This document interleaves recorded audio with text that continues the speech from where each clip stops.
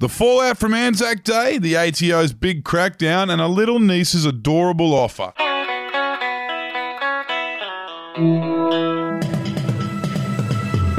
26th of April today, the day after Anzac Day. This is the Daily Batuta. My name is Wendell Hussey. My name's Clancy Overall. What's in the news, Wendell? Well, a bloke who put $500 on heads at 1 p.m. yesterday reckons his brekkie this morning was a little bit steep.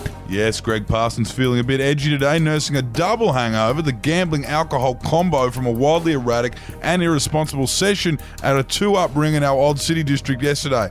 This young bloke said having to pay north of $10 on a bacon and egg roll just doesn't sit well with him. He was actually up about $1,000, he reckons, yesterday, but that evaporated pretty quickly, and as a result, the small necessities like eating when hungover are feeling quite like a burden for him today, especially at that price range. Not ideal. Sounds like it'll be the old Maggi 2-minute noodles on the menu for lunch.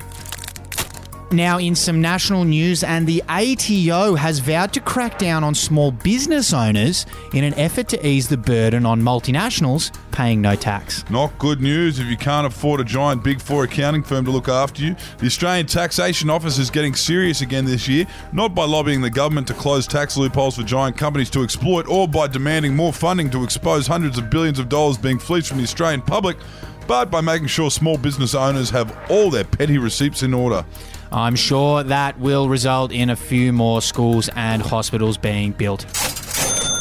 Now, a bit of a sad story from the weekend, and a hungover uncle has reluctantly accepted his toddler niece's offer of a soggy, half-eaten cracker.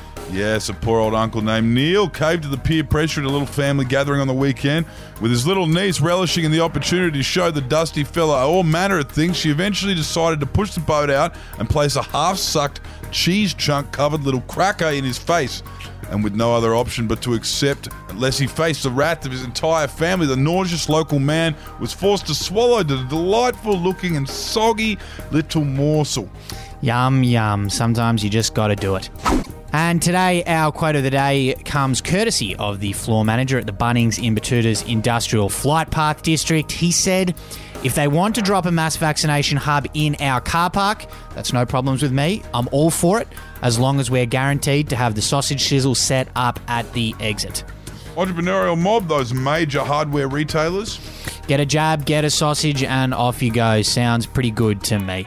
But that's all we've got time for today. Thanks very much for your company.